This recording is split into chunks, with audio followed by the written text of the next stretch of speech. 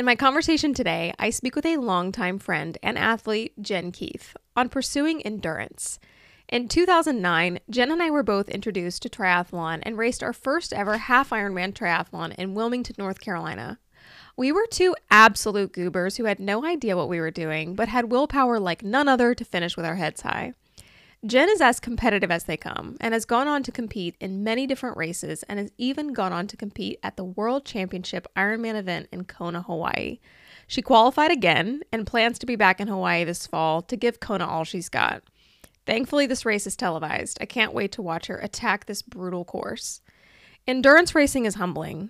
Jen and I both agree that training for this sport has made us more inspired, disciplined, and resilient human beings. I hope that this conversation both inspires and encourages you in whatever it is that you're facing today. Welcome to On Pursuing with Ivy Gaskin Baker. In these minutes together, we explore the stories of individual people who are pursuing something meaningful to them, putting in the effort to build a life they are proud of. I hope you find some piece of their stories inspiring in your own pursuit, insightful as you seek to connect with others around you, or intriguing as you embrace curiosity and growth in your own journey. I hope you find some light in our conversation today. Enjoy the show. I had one really incredible experience with Beach to Battleship. It changed the way I approach life. I think getting kicked on your butt like that, because it just wiped me out. I think having an experience like that, I just think it's good.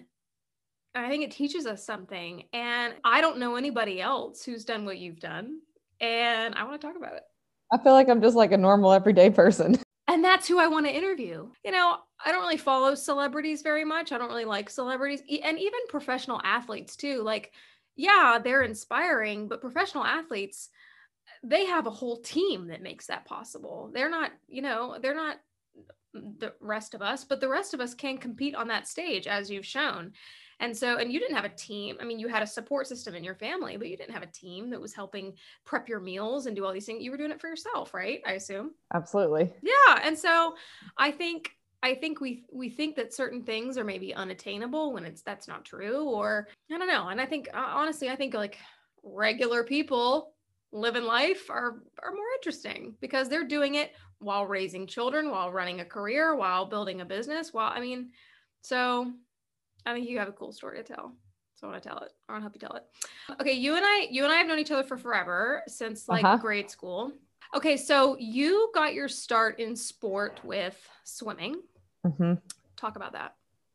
I started summer league swimming because my brother did. Mm-hmm. And he started swimming year round. So I followed in his footsteps. I thought I was going to be an elite level, however old my brother was, swimmer. I thought I was going to be swimming with him at my first tryout. Unfortunately, I didn't quite make his level. He's 3 years older than me. But kind of got sucked in. I swim back here in Charlotte for, I guess, 11 years year round. Uh-huh. And so it started as 3 days a week for an hour and 15 minutes. And then before you know it, you're in middle school and high school swimming at 5 a.m. before school, and every day after school, on the weekends, twice a day in the summer. And the rest is kind of history. Yeah. And that was, okay. So that was your sport. That was my sport. I dabbled in a little bit of track in middle school and a little bit of cross country in high school. But my swim coaches were pretty adamant that I be a one sport athlete and be a swimmer. And so I took their directive and gave up the running thing, which now I look back and wish I wouldn't have. But I fully committed to swimming, I guess from about 10th grade. Really all of my life, but 10th grade on, I gave up the other sports. What was your stroke? I was a breaststroker, 200 breaststroker, 400 IM, mainly 100 breast, 200 IM too. And I tried to do the 50 free because I did not want to be a distance swimmer. But nowadays all I swim is distance free. So who knew? Distance free with an occasional breaststroke in there. And then did you swim college or no? I did. I swam only for 2 years of college at the University of North Carolina. I got to college and my body was just cooked from the years and years of swimming. And so I had knee surgeries back-to-back years, freshman and sophomore year. And at that point, yeah, breast is pretty brutal on your knees. Yes, yeah. It's pretty brutal on my knees. And at that point, they basically told me I was genetically predisposed to my issue, but all of the breaststroke was causing my problems. And so I thought I was giving up swimming for forever. I think I only gave it up for 3 years after that. But yep, I swam for 2 years in college. Mm-hmm. As a young person, what do you think that sport and, all that responsibility did for you? You did everything for me. I honestly, I look at it most times like, oh my gosh, like how awful. Like, I can't believe my parents got me into this sport where I'm like at practice at 5 o'clock in the morning and back in the afternoon. And it completely took control of my life. But as a result, I've made some of my closest friends who were like family to me. Mm-hmm. And my like time management and discipline, I think, are second to none. I will never be late to anything. And I just like, I can like get my day down to a science and how I'm going to run it and how I'm going to manage it, which is super helpful now because I'm living that life with my training and my full-time job. And so, all those skills that I learned as a kid, I'm still using here every day of my life. I think if anything, it teaches discipline. Oh, absolutely. For sure. What is something, speaking of like discipline and ritual, what is something you habitually do every day now? Oh, I am a creature of habits. My kids will laugh at school. I think since I've been at Latin, every day for snack, I eat an apple and 12 almonds. And so I've had parents of kids I taught way back when, like, oh, are you eating your apple and 12 almonds? Like, you just don't realize what kids are going to pick up on. I get up at 4 o'clock in the morning. I drink my like kooky lemon apple cider vinegar drink. You do that. Okay. Yes. You're one of those. Yes, all right. One of those. I've always heard people talk about it and I'm like, that sounds disgusting. So is it gross or is it good? I hated it to start, but now I love it. A little lemon, a little ginger, a little honey, and some apple cider vinegar. It's warm, right? I warm it up. Yes. Try it. Good for the gut. Good for inflammation. Oh, is it good for the gut? Is that what it is? All the things. Yes. Okay. Yes. Okay. So like every day is a habit. Every day is the same thing. Maybe a different workout, but every day is the same thing. No, that's really good. That's really good. And I think it takes someone who, I mean, you have to be disciplined and have ritual if you're going to be training for this kind of Absolutely. stuff. All right, let's jump in. So not everyone knows what triathlon is. Give me the rundown. What are the elements of a triathlon? What are the distances? We don't necessarily, I know there are a lot of different distances. We don't have to go through all of them. Absolutely. So most of the time when people say you do triathlons, they ask if you've done the one on TV. And you're like, yes, actually, yeah, I'm one of the lucky ones who in 2017 did the one on TV. That's the one in Hawaii. So most people assume a triathlon is the full Ironman and they assume it's the one in Hawaii. The full Ironman is the most, not even, I guess there's even longer distances now, but tends to be the most outrageous one of them all. That's the 1.2 mile swim, 112 mile bike, and then the 26.2 mile run. So that's kind of like the granddaddy of them all. And then there's a half Ironman that is also one of the considered the longer distance events. And that's just half of the full distance. So every distance is half that. And then there's also distances for people that are brand new. So they have the sprint triathlon, which can run from anywhere from like an hour to 2 hours total racing time. And then there's the Olympic distance, which is in the middle. And that's the one that's actually on the Olympics. That's the only one that's in the Olympics. And it's slightly different depending on how you do it. In the Olympics, it's draft legal. So on the bike, they can draft off each other. They ride road bikes. But most of the races you'll see like locally and across the country are non-draft legal, where people ride triathlon bikes and they spread out on the bike course. Swims and runs are all similar, but those are kind of the main distances. Okay, well, give us some perspective. So most people know that it takes, an average person between 4 or 5-ish hours to do a marathon. How long does it take, maybe an average athlete? The time allowed is 17 hours. So everybody has 17 hours to complete the course. If you do not finish in the 17 hours, they pull you off the course, which is so sad. So 17 hours is the max amount of time you have. If you look at like the elite top professional women, they've done them in 8.5 hours. So I am not 8.5 hours. My fastest Ironman, the last one I did, the swim was canceled because of toxic algae. So that one, my fastest one, that was 9 hours and like 13 minutes, but you'd have to add a little bit less than an hour more for the swim. So I'm sitting right around 10, in between 10 and 10.5 hours for my fastest one. I think My other ones have been, my slowest one was actually in Hawaii. And I think that was more like 11 and a half hours, but I don't even remember ish. But people are somewhere, I think the average is probably around that like 12, 13, 14 hour range. I could be making that up completely though. So that's my guess. So it's a long, long, long day for anybody. No kidding. And how does it go? What is the order? So it's swim first, and that's typically for safety. That's where, most people are most terrified of the swim. A lot of people are adult onset swimmers really. And so swim is first, and then the bike, and then you finish up with the run. Got it. You and I got kind of interested in triathlon around the same time. What was it that got you interested? What made you want to compete? I blame Stephanie McCall. Same. Right. We're the same. Yeah. She at the time was the group exercise coordinator at the Y that I was teaching group exercise at. I don't think you were teaching there yet. I think you were still in college. You were teaching group exit at, but you were taking classes at the Y, and I was teaching there and taking classes there. So Stephanie was part of starting the Siskey Wise triathlon program that Melanie Norris ran. And you and I both went to high school with some of the Norris children. And so, who are all athletes, correct? Absolutely. And so Stephanie's like, hey, you should do a triathlon. And I was like, okay, not knowing what in the world I was doing. Meanwhile, she wanted me to sign up for a half Ironman, not a sprint, not an Olympic, like might as well go for a bigger race. I didn't own a bike at all. I signed up and then had to go figure out how to buy a bike. The first bike I rode was actually a mountain bike because I didn't even know there was a road bike to ride. The skinny tires terrified me.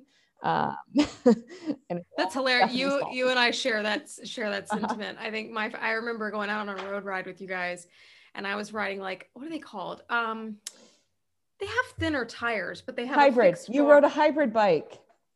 And I died. Yes. And you would have been dying on a mountain bike too if you were riding that. But then at Beach to Battleship, I rode my dad's clunky like 15 pound. I mean, that thing was so heavy. It was like because it's expensive. Yeah. So curious, let's talk a little about, I mean, it costs money to do this. It's of course, not cheap at all.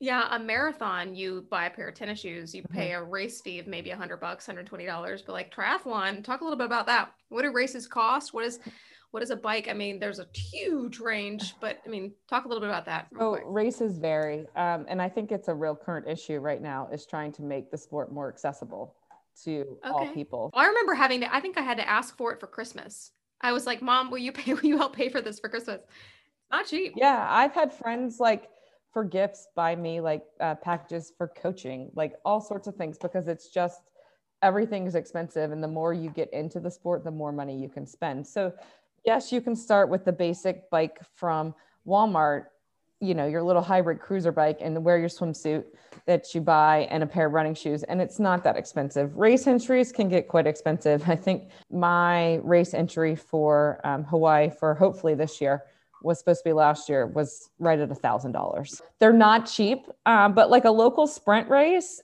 less than $100. So, not super cheap, not like a 5K, but they're not outrageous. So you can start, relatively inexpensively.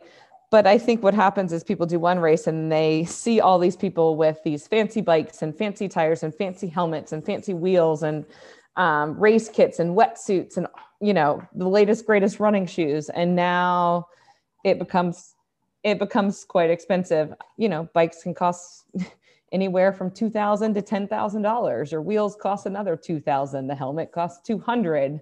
The wetsuit costs $500. So it's just, it adds up over and over and over again. Yeah. And now they have like the speed suit. So if the water's too warm for a wetsuit, you buy the speed suit, which is another $200. And so it's just, it adds up. It's not cheap. And I think that is a goal, especially with USA Triathlon, to make it more accessible to all people, because we want to be an inclusive sport. I think too, for me, what I loved so much about triathlon, because I think at Providence High, I swam on that team because you didn't have to audition. It was like, we'll let anybody in. And I was like, cool, I'll swim.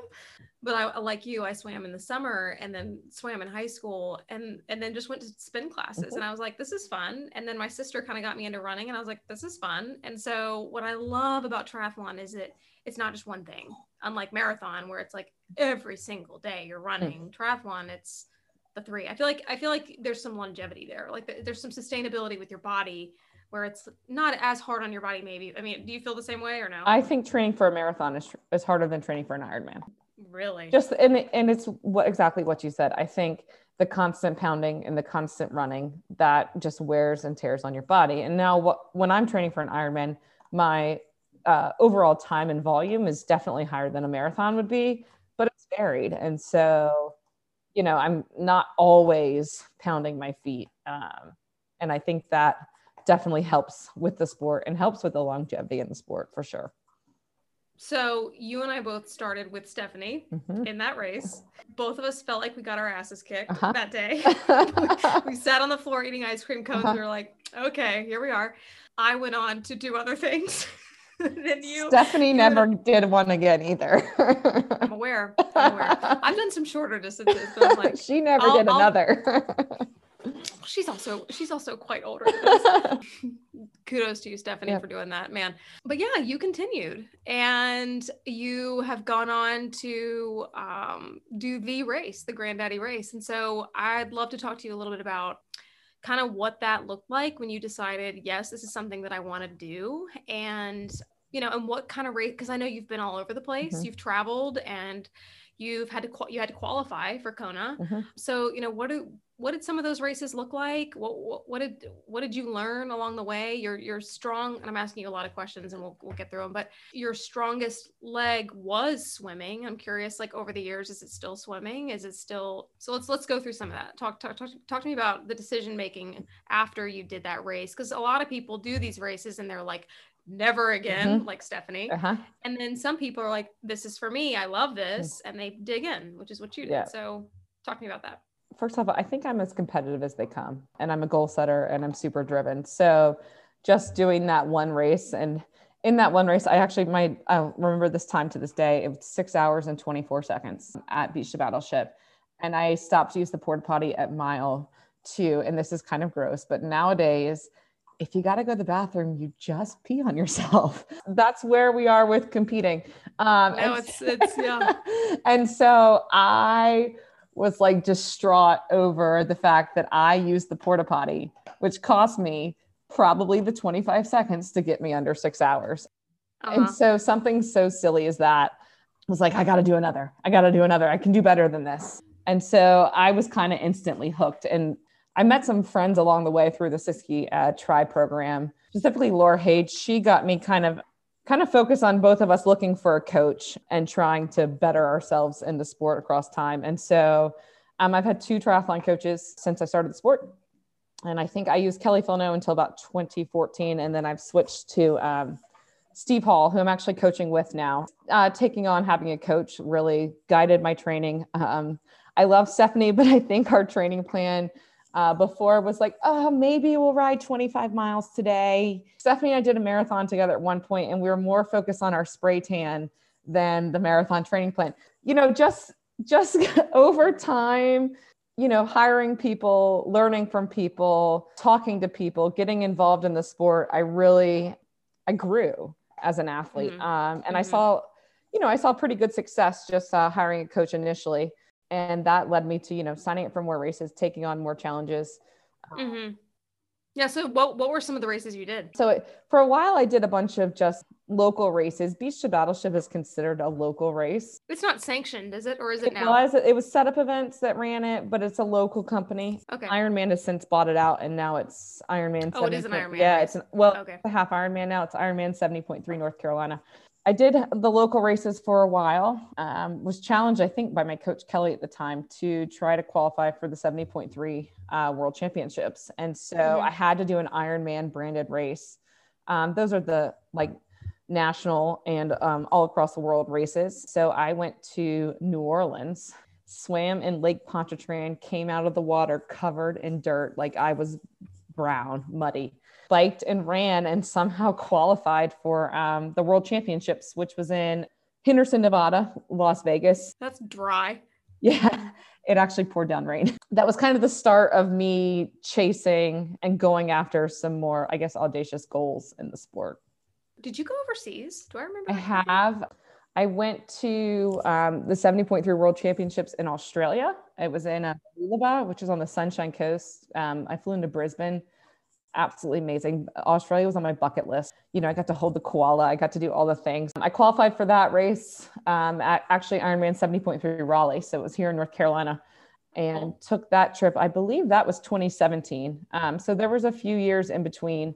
I believe I did 2013 was my first World Championships. And they've since, the World Championships used to always be in Las Vegas. Since then, the 70.3, the half Ironman distance, it changes every year. When it went to Australia, I could not miss the opportunity. So was lucky enough to qualify for that one at Raleigh. If I'm not mistaken, you had a pretty successful like GoFundMe to help you go, right? Did you do that? My friends from school kind of pressured me into like doing it because I felt so uncomfortable. Like it's like a weird thing. I don't know, asking people for money for me to go on a trip. I think it's great. No, I think it was great. You earned it. It's like you earned it. And this is the only barrier in your way is money. And like, if people who care about you can help you do it, like, why not? I think it's great. I'm glad your friends did that. I was shocked at the amount of support I got. And, you know, it's like, I am a school teacher. And so I'm not making all the money in the world. And to see people like just be so giving, I'll never forget. And I don't know who it is to this day. I was at Masters swim practice for MSA that I still swim with now. And I came out to my car, and on my car was in a Ziploc bag money. And then there was a little picture of like a kangaroo with the money. And I have no idea who left it on my car to this day. But, you know, just there were so many people that were supportive. I like couldn't even imagine like, and I'm still embarrassed by it. It makes me uncomfortable, but I'm grateful for those people that were willing to, you know, take a chance on me. Yeah, money makes people uncomfortable, but we all need it. And no, I think it's very cool. No, I think if you were saying, hey, me and my partner want to go to Australia for a weekend or for our summer beach trip or whatever, will you fun? No, you earned it. You earned it. I think it's great. And I think anybody listening who has a financial burden like that in front of them and they're trying to do something, like people need to be willing to ask. Like, I think if you're working for something, if you've earned it, then ask. There are a lot of people out there that love you and will support you. So yeah. And now I look at it and I see other people like asking for not necessarily the same thing I am, but I feel like I can pay it back now. Sure. Yeah. Sorry, that's my dog. No. I feel like I can pay it back a little bit. And so it's nice to support some other people with some of their missions or charities or, you know, those kind of things that they're supporting now. Explain what a training coach does. I never had anyone work with me. I never got super serious about it either in marathons. I always worked with other people. I've run a few marathons and always helped somebody I've run like 4 first marathons with other people. And like, I was their just buddy. I was by no means a coach. I was basically just a partner in crime. Like, hey, let's do this together.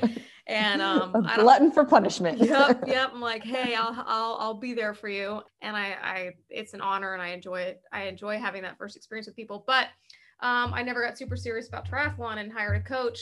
Talk a little bit about what hiring a coach can do, like did for you maybe, or what, and what maybe a week's workout looks like. Cause I think not everyone can understand this, you know, what that requires. And then we'll go into nutrition because I think nutrition's fascinating. We talk about hiring a coach. Hiring a coach like completely changed me as an athlete. Which you should know because you worked with coaches. Since you were, and I accredit a ton of my success to a couple of standout coaches that I've had in my life. And so my current coach, Steve Hall, is like beyond my triathlon coach. I would consider him like my life coach, the poor guy. He took me on in 2014 and he has gotten the good, the bad, the ugly, the dirty, like everything from me. And I know that I am not necessarily an easy athlete. I think in the first at least year, probably 2, he might still be arguing that I'm doing it now. We butt heads. I mean, I just stood up to everything he threw at me, every type of workout. I didn't think he was right. I thought I knew it all. And it was just different than what I had been doing. And it took me a while to give in and trust him. Are you a control person? Oh gosh, yeah. Okay. I like to control everything possible. Yeah. You and I are the same there. Yeah. So it took me a while to give in, but once I finally let go and just trusted his process, I saw the most success in the sport I've had. I've had all of my PR runs, bikes, swims, almost even half Ironman under his coaching. And you know what we think about as a triathlon coach is probably just someone who gives you workouts. Mm-hmm. That's what I think of, but it's more than that. And you know what? Like, you can buy a plan of workouts anywhere, and some of them are great. You know, it's all about being consistent and just getting out there and training. It's not necessarily there's a magic workout. There's not anything magic he's given me in his workouts that, you know, is just so different that it's making me a better athlete. It's what he's done with my head, my belief, and my confidence in myself. That's good. You know, I grew up an athlete, so I should have some, you know, mental capacity to be confident and believe in myself. But he, day in and day out, challenged me to believe in myself and go after what I thought was possible and take chances and make big goals. And to, you know, I owe him all my success, honestly, because, you know, he gave me the workouts, but what he really did is made me believe that I could be the athlete that I want to be. I'm still not there yet, but you know, I still want more in the sport, but he keeps pushing me to be better every day. I think that's a lot of like friendship. It's amazing to have like good friends that can do that for you. Mm-hmm. But good friends don't necessarily know like what pressure you're under in the sport, and he knows that. And so he can bring both these like the technical element of training and then, you know, the pressure from sport, but also like what you want a good friend to tell you. Say, "Hey, Jen, come on, like you got this. Like you're ready." Yeah, I mean, we've had the hard conversations. I mean, he always talks about my biggest problem is what's between my ears, and he's right. And you know, other things too. Like, before I think I used him as a coach, I had a habit to overtrain, and I think we all kind of do, because more is more, right? And so more than anything, he reels me in and, you know, keeps me under control and makes sure I'm not doing too much, and you know, focusing on recovery and all those things that you don't think a coach is going to do is what he does. And I think that's what makes him so dynamic and why he's had a lot of success with so many of his athletes. Is he doing workouts with you? Some, it just depends here and there. He was quite a successful triathlete himself. He's qualified for the World Championships. He went to Kona, I believe it was in 2013. It might've been 2014. I can't remember. So he's been quite successful. And I think he went through a phase there where he gave up the sport so he could focus on coaching. And so he still does some workouts with us, but he's not kind of training as much as he used to. Do you do most of your training sessions by yourself, or are you with other people who are training? I do. Most of them I feel like are by myself, because nobody wants to get up at 4 or 3:50 in the morning, which I'm doing this year since school starts super early. And so I haven't found people that like to run at 4:30. If anybody in Charlotte likes to run at 4:30, like, I'm your girl. So most of them are by myself. I do some with the Masters swim team, which is MSA, and Patty Waldron, who did my tryout for MAC when I was, I guess, 6 years old, is my coach. She was also my coach when I was 13 years old. So it's like full circle that now she's my master swim coach. So I swim there with a crew. There's a mix of swimmers, a lot of triathletes. And it's really fun just having that camaraderie and people to joke around with. On the weekends, I try and run. I usually run with my training partner, Carol Ann. We've run many miles together. She's like my counselor and therapist. You know how a long run can be. And then we try to, our HIIT endurance group, we try and meet up for group rides. We don't necessarily all ride together, but we try and meet up. And then what's most important is the post-ride coffee after. And so, you know, that's why we do it. So we can sit around and talk about everything and rehash all the details with coffee after. Are you training on the bike mostly indoors on a trainer at home, or are you mostly riding outside? What are you doing right now? I have not been outside on my bike in a long time. Okay. Explain that to people, because not everyone understands that you can actually, it's not necessarily better training, I'd be curious to hear what your coach says. I basically trained for Beach to Battleship on a stationary bike. I basically trained after I had kids. My husband basically said, you cannot go ride your bike outside unless it's a race. He's like, I will not let you ride outside. So I've trained every triathlon I've done, I've basically trained inside. So explain that to people, because not everyone understands that you can do that. Yeah, indoor riding has really taken off, especially last year with the pandemic and just like people not wanting to do any group rides outdoors for safety reasons. And so I use a program called Zwift. Okay. And it is like, I would consider it like the Peloton for cyclists. Okay. So I have a little avatar and there's all different lanes you can ride in. You can load your workouts into it. And so I use the program. I ride my actual bike, but it's set up on what's called a bike trainer. Mm-hmm. And so I take my back wheel off, I put the bike chain on the trainer. And on these programs nowadays, it will change elevation. You can change gears, you can shift, you can do all of those things. So it kind of simulates like you're riding outside without having to worry about it. There's, some perks to it for sure. You're constantly pedaling. So it's a more efficient, a harder workout indoors, because outdoors you can coast. Mm-hmm. Yeah. And it's lovely. I turned an extra bedroom in my house into my pain cave last year. And so I bought a treadmill this year. I've got a home gym now. I've got my bike set up in there. I've got my 2 TVs so I can Netflix and Zwift.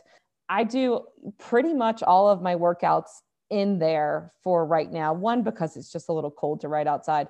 But anything during the week I ride inside. Safety, ease, can get on my bike at any time. I just have to jump in the room, put on my shoes and go. There's a lot more work to riding outside. But there's nothing like it. I miss it. Right. There's nothing like it. In the summer, and hopefully starting here soon, we usually go out Sunday mornings at the crack of dawn, as soon as it's light enough to ride outside and hopefully avoid the traffic and not irritate any drivers. We try and go out on the country roads, but that's, when the weather's conducive, and usually only just Sunday mornings. Is swimming still your strong leg? Yes, I guess. Because you're a very strong cyclist too. Yeah. My last Ironman, there was no swim. We started with the bike, which is a little weird way to do it. I slept in that morning because we didn't have to be up early to get lined up for the swim. Slept in, got on the bike, and off we went. And I actually put down the fastest overall female bike split at that race. So I think my bike, I don't know. Overall, all women, not just your age group, all women? Yes, but then I get passed on the run. So it all comes back. So I guess my bike is pretty even. My bike are definitely my strongest. The run is always going to be my weakness and always what I'm working on. You're very competitive. I know this. What eats at you? Ooh, that's a tough question. I think finding my limits, reaching my potential, being the best I can be. I also I've had a few races where I didn't quit the race, but I gave up racing and I didn't push myself to my limits. And I can sit here and think about a half Ironman I did in Florida, and my coach was like, "You quit," and I did. Mm-hmm. And that kind of stuff, not leaving it all out there, why? You train every day. I get up at 4:00 in the morning. I train before school. I train after school. I've given up a lot of things. I've sacrificed a lot of things to go to sleep at 8:00. So why not leave it all out there? Why not see how good you can be? Why not go for it? Curious. We'll dig into your psyche here. we'll dig up old bones. Is it usually something that happens earlier on that just pisses you off and you're like, why did I? And then you're just you can't recover from it. It's like something happens in the swim and you're like, dang it, why did that happen? And then it just, you feel that you can't catch up. And so you're just never mind. Yes. And it's kind of, yes, I know that I need to be strong on the swim and the bike because I know those girls are coming after me on the run. Mm-hmm. And so I swim and bike scared almost because there's a fear of everybody passing me on the run. Mm-hmm. And I'd like to say that I'm getting better at it. I finally had a race actually in Raleigh, not the same year I qualified for Australia, but another year, where a girl passed me in my age group. For people that don't know, they put your age on the back of your leg. And so, they go running by you and there's their age. And I'm like, another one passed me. Yeah. And so for the first time ever, I passed her back. I passed someone in my age group back. And that just never happens to me, because if they're passing me, they're faster runner than me and they're going to beat me. And I think one of just that little moment, that one time where I finally passed someone back, has given me a little confidence. But I will be fighting this tooth and nail every day, every race, that I'm going to get past on the run, that I'm not good enough. And that's where it's going to come crashing down.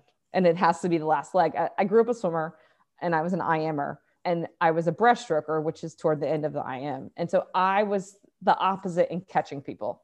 And so this is different for me in this sport, where people are catching me. And I'm not sure I like being the carrot. I think I would rather be chasing people, but I'm learning to adjust, I guess. That's a very good way to put it. Being the carrot or the bunny, I guess. Let's talk about nutrition. So people don't realize you basically need to eat like a day's worth of food while you're out there. And I've never been able to get good at it. And if I ever got back into this sport, I'd have to hire a coach to help me through that, because I just don't know how to do it correctly. I think I ate Mike and Ike's when I was on my bike in at Beach of Battle. I think you did. Hey, Mike and Ike's. That's probably not good. So talk a little bit about like what kind of food you eat. You know, people think you pound a plate of spaghetti beforehand. Like maybe not. Like, let's talk about that a little bit.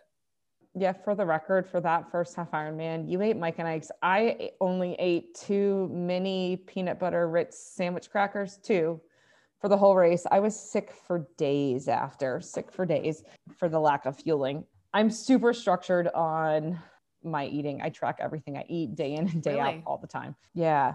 And so what does your diet look like? Is it plant-based, meats, blend, like just good foods? I just try and eat good foods for the most part. I've got a bit of a thyroid issue, so I avoid some things just to try and get my thyroid to function a little bit better. But for the most part, I just try and eat well. And more than anything, it's about eating enough. Yeah. And again, I think my coach would agree that he is constantly saying, you're not eating enough, you're not eating enough, and you're not eating enough. And I think there's a lot of pressure for anyone in sport, but especially females, in appearance and how you look. And so I think that's going to be a battle for me and for not really any female, and making sure that they're fueling their body to perform. And that's what I have to tell myself over and over again. I'm not fueling myself for how I look. I'm fueling myself for performance.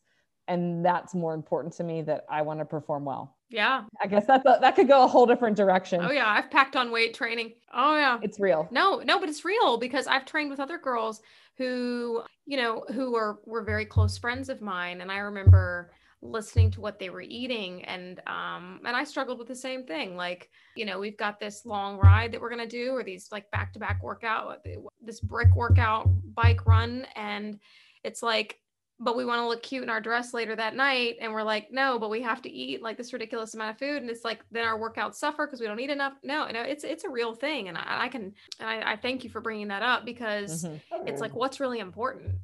You're committing your life to sport, and yet at the same time, you're worried about how you look. And it's like, come on now, how you perform is way more impressive than how you look. And so it's like, let's prioritize what's important. It's the world we live in, really.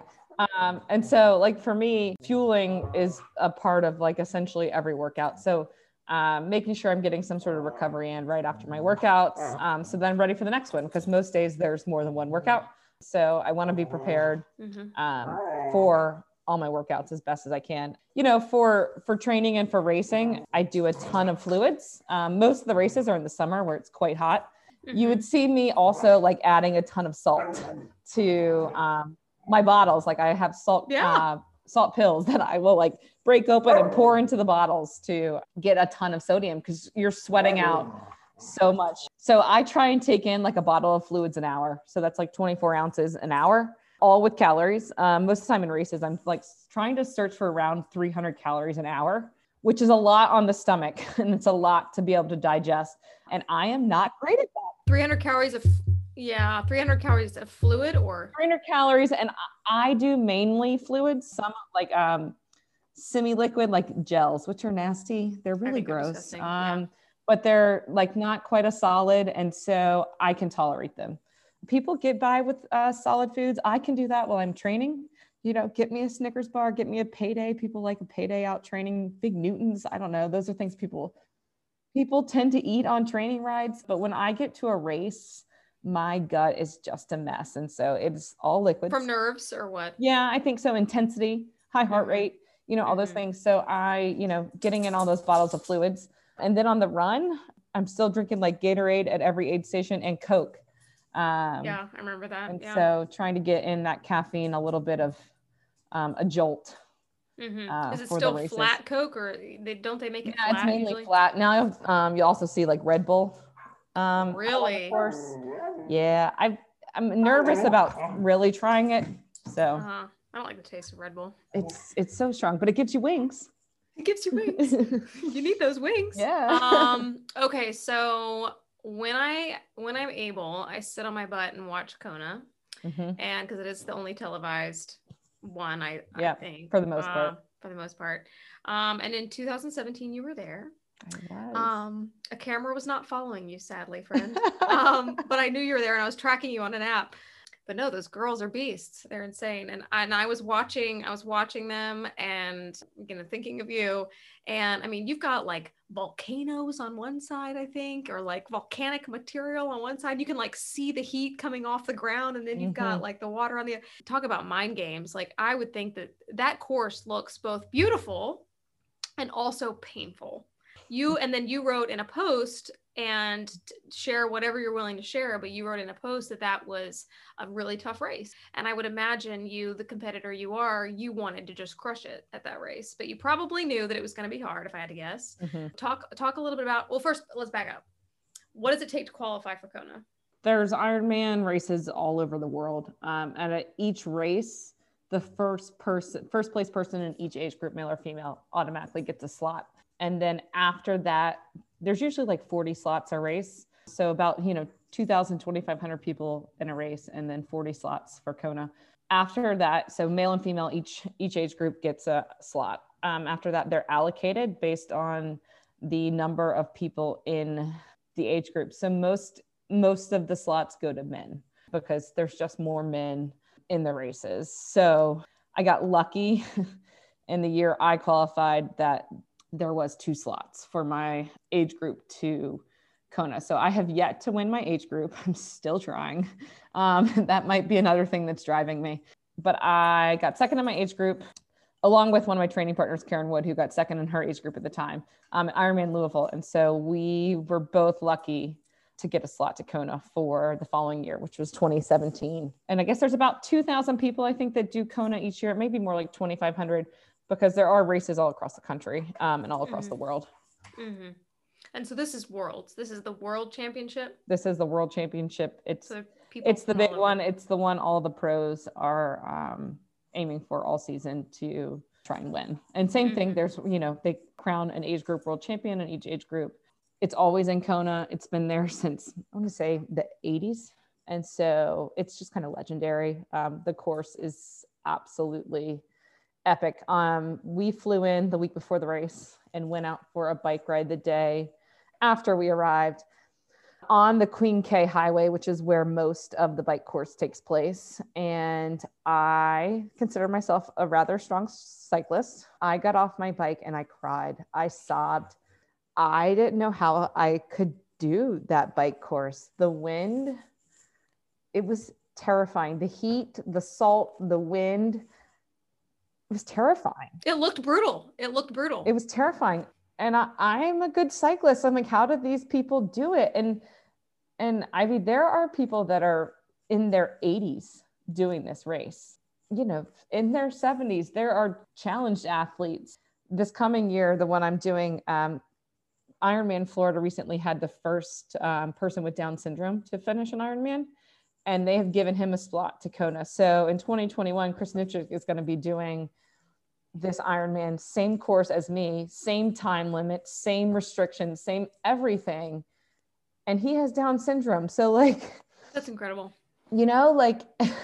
It's an absolutely epic course. The winds on the bike are scary.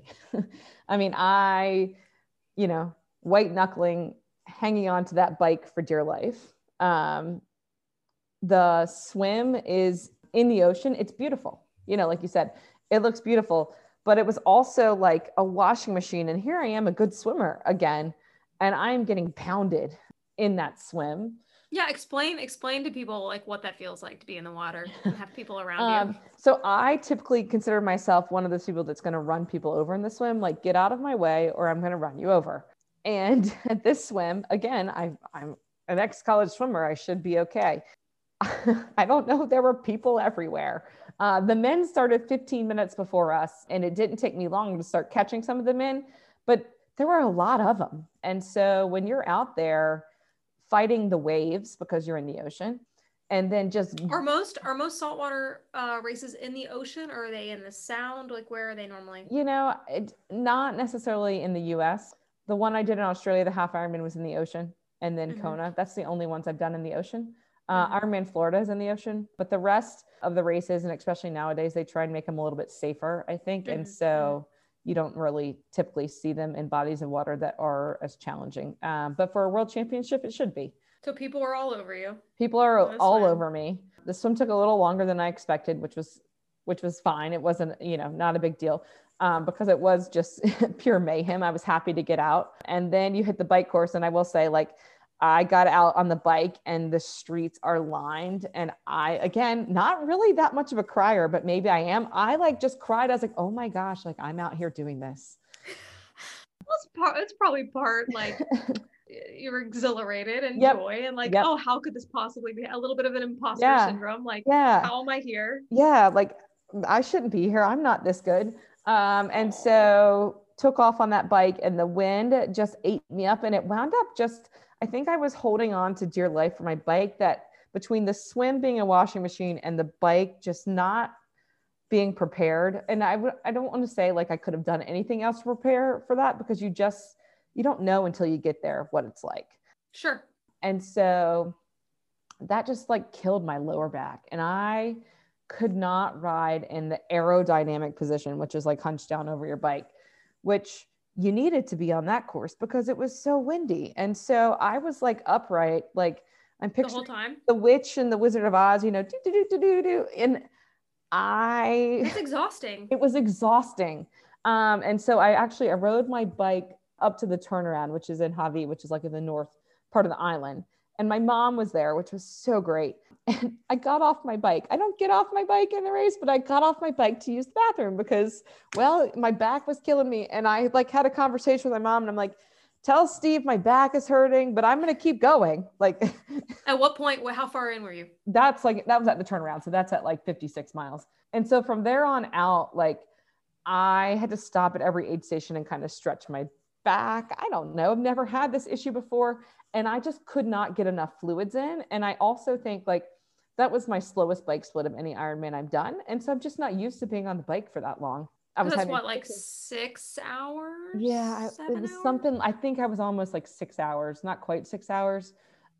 It's a long time. But so I had to take in more fluids. And so it was just like, my stomach was in a mess. I get off the bike and I'm like, woohoo, finally. Like, and I'm not a runner. So usually I love the bike, but can't wait for the run. And I was like getting off the bike, going out for the run, they're announcing the male winner coming across the finish line. And I'm like, oh gosh, they're finishing and I have another marathon to run. Yeah, because they normally do it in what, like 7 hours, 7:20? Oh yeah. And so that was like a full dose of like humble pie, but also like kind of cool that I'm at the world championship and here comes this guy breaking, records. And so, got to the run and I am instantly too much information again in the porta potty.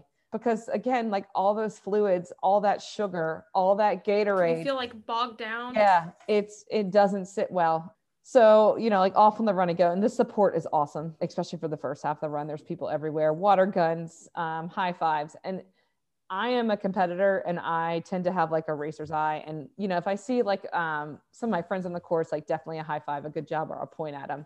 But at this race, I knew I wasn't going to win.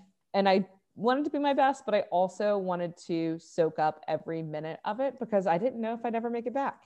And so I high-fived the kids and took some of the water gun sprays and whatnot. I actually stopped for a selfie with my coach on the middle of the run course, which is so unlike me. Like I will never probably do that again, but it was a moment, and it's like one of my favorite pictures because like, you know, like he came to that race, he was supporting us. And I got to share that like moment with him. I talked to my mom up the big hill in Palani. And I actually met a girl from California. We ran almost 10 miles together. Oh, cool. Yeah. So like now I kind of follow her on Instagram and whatnot, but we bonded over the misery out there, especially on the Queen K. So, you know, every bit of that race was hard. There was nothing easy about it. That's my dog again. But the finish line was epic. Epic. I mean, you can't make up that finish line and then calling your name and saying you're an Ironman. I think what's so interesting with sport is that like, and in life, like we often want things that we feel we deserve. It's like, I deserve that. I deserve that. Like it's like an entitlement mentality around certain things, whether it's in school or a relationship, like, oh, I deserve for him to treat me better, or whatever it is. But I think in sport, what's interesting is this sense of like, I overcame, I endured, I struggled, and I earned every bit of it. And this, like, there's nothing like going through that. And I think it makes you look at everything else in your life with a more critical eye. Like in relationships, speaking for myself, I can say that I am more critical about how I show up in my relationship because I train for things, because I think you mentioned earlier how you work with your coach, and your coach, you guys would butt heads and everything like that. I think what's so admirable about athletes is that you are someone that can take criticism, because if you couldn't take criticism, you wouldn't be where you are today. Like if you hadn't listened to him, and if you hadn't followed his lead or who your previous coaches, like. So I think athletes, or having an athletic piece of your life, because not everyone's going to do what you did. Some people are it's going to be more of a social thing. Yeah. But I think it makes us maybe just better humans in general. But also I think people who can handle criticism are I think you're more successful in life if you can handle criticism in general. Oh, I agree. And I look at like, especially with my coach, like I've had to say I'm sorry and I'm wrong more times than I would like to admit. I've had to hear like some hard truths from him, but I look at it now, and like, because of those things, and because like I'm at the point now where we don't necessarily butt heads like that. And I trust him wholeheartedly that more trusting. Yeah. That I'm having success. And, you know, I look at my Ironman from 2019, which I just last weekend said was last year, and it definitely wasn't. I qualified for Kona without the swim, which was my best, should be my best leg of triathlon. But my coaches instilled in me, like, you know, give it what you got, like, go for it. And, you know, I took some of that pressure off because there was no swim, and I went for it, and it worked. Yeah. Yeah. And okay, so let's talk about where you are today. You are coaching some now, right? I am. Explain that. What are you doing? So I am like an assistant coach for my coach, Steve. We started along with another, Karen, who qualified for Kona in the first year with me. We started HIT Endurance, and we coach mainly local, but some people that are not local, triathletes, runners, cyclists of all abilities and levels. And it's been really fun. I watched one of the people that started with me, like from basically the get-go, do her first Ironman in Louisville with me in 2019. And, you know, the swim was canceled. And I was like, oh my gosh, this is Krista's first Ironman. Like, come on. Like, and I watched her have the best attitude about it. And it is what it is. And it's an Ironman, and you're doing the distance. And she did every bit of the training for it. And I watched her cross the finish line with two of our other friends that came to support us. And I am just like, we've got it on video. I am yelling, Krista, you did it. And that's so exciting. That's more exciting than what I'm doing, to see someone put in the work and reap the benefit and cross the finish line. I mean, it didn't get any better than that. And to share that with her was something I'll never forget. One of my greatest moments in training and racing is seeing her cross that finish line. So yeah, we're coaching, and it's really fun. It's a new challenge for me. I didn't realize I was such a nerd, but I love learning. So Oh, because says a teacher. as a teacher, but this is a whole new thing, and like not that new. I mean, I've been doing it for years now, but I try and read and learn and grow as a coach. Steve has pretty much mentored me in helping me learn how to coach and what I should do and what I should say and those kind of things. But I've also, any chance I can get to, I used to go to some of the conferences. They've all been virtual now, but anything I can do to learn and grow and be a better coach, a better human being, I love. Yeah, that's admirable. Most of the people that are getting into sport and training with you, where would you say they are in their stage of life? Are they, what, or I guess maybe even when you go to races, what is like the biggest age group? People who do triathlon, is it mostly like young people? Is it people, that are a little bit older with some time and some money who can afford it, or what, Yeah, I think the big age groups tend to be the males, like 40 to 50 range. And that's where you see most of them, which makes sense. They're a little bit seasoned, and they've probably had some time to, one, accumulate the money to pay for the sport, and a job where they can maybe have more flexibility in training. What about women? The women, I would say probably that 40 to 50 range too, but it's definitely the amount of women is significantly smaller. And again, I appreciate what USA Triathlon is doing, because they are putting more initiative into growing women in the sport, growing diversity in the sport. All of those things has been a point of emphasis for them. Good. It feels like the NCAA has instituted triathlon at a couple schools across the country, all women's teams, because that's where they're starting to grow. So it's cool to see triathlon now as an NCAA sport. And so hopefully that allows it to grow further and people at a younger age can start getting involved. That's what I always thought whenever I was out there. It was always like moms with kids that are a little bit grown and they've got some free time, and they would kick my butt. I remember being out there and I'm like, I'm 29 and you're how old? 45, and you just blew right past me. I saw your age. So I'm like, that's when I'll come back and I'll be hiring you, Jen. I'll be 45. Give me another 10 years. You'll be ready to kick butt. Oh, yeah, we'll see. Okay, so what's on the horizon for you? You're extremely competitive. What are you trying to accomplish now?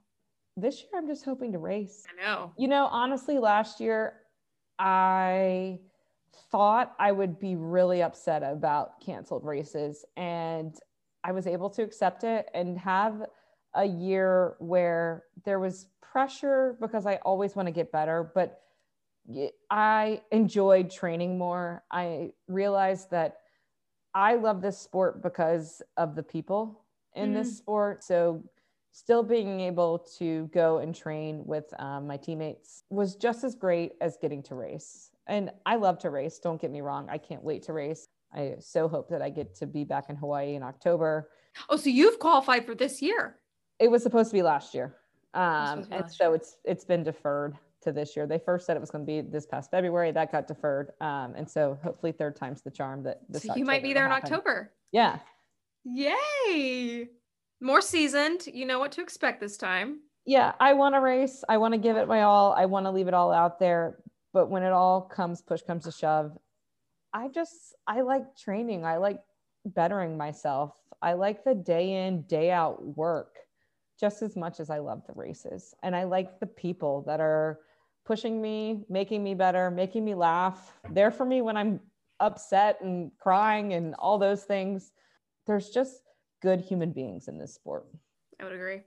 No, I'm not doing the kind of training you're doing, but I got into CrossFit for a little while. I'm like you. I like to push myself. And I tell people, I'm like, you don't really know me unless you've seen me on my ass, like totally wiped out, crying, thinking like I can't keep going, or like that's how you know, that's how you know me. Yeah. If you've seen me like at my worst, then I consider you a friend. But it's real. Yeah. It's real. Yeah. Well, that's amazing. Well, girl, I continue to be so inspired by you. And simply because you're somebody that's out there doing it and you're not talking about it, you're doing it, you're pushing, you're competing. I know you compete against other girls and you hate to see other girls that are in your age group pass you, but you compete against yourself. And that's the best place to be, is when you're just trying to better yourself. And I think a lot of people can learn from that and apply, that to many areas in their life. And I appreciate deeply you sharing some vulnerable moments and sharing your story. If people are in Charlotte, where do they find out about you and your coaching? I guess the best place to check would be on Facebook. It's HIT Endurance Coaching, HIT. HIT, okay. And then I think my Instagram is JenKeith14. So that would be kind of the two places to find me. I will link to all of that in the show notes. So if anybody's really interested in getting into triathlon or training, I'm sure you'd be willing to talk to them. Anytime. I hope you wrap up the season. I hope you or the semester, not the season. I hope it goes well with your kiddos, and Thank you. Your summer is full of awesome training sessions, and that Kona is here in October. Can't wait to watch you suffer. Yeah, fingers crossed. That's right. I did it. Yes. Nice work. I did it. Nice work. That was great, Jen. That was great. Look at you. I enjoyed talking. Girl, you got a story to tell. That's awesome. Thank you so much for listening. If you enjoyed today's conversation and want to hear more, don't forget to click subscribe. If you'd like to help spread the word, leave me a solid review and tell your friends to subscribe too. On Pursuing is available on Apple Podcasts and Spotify.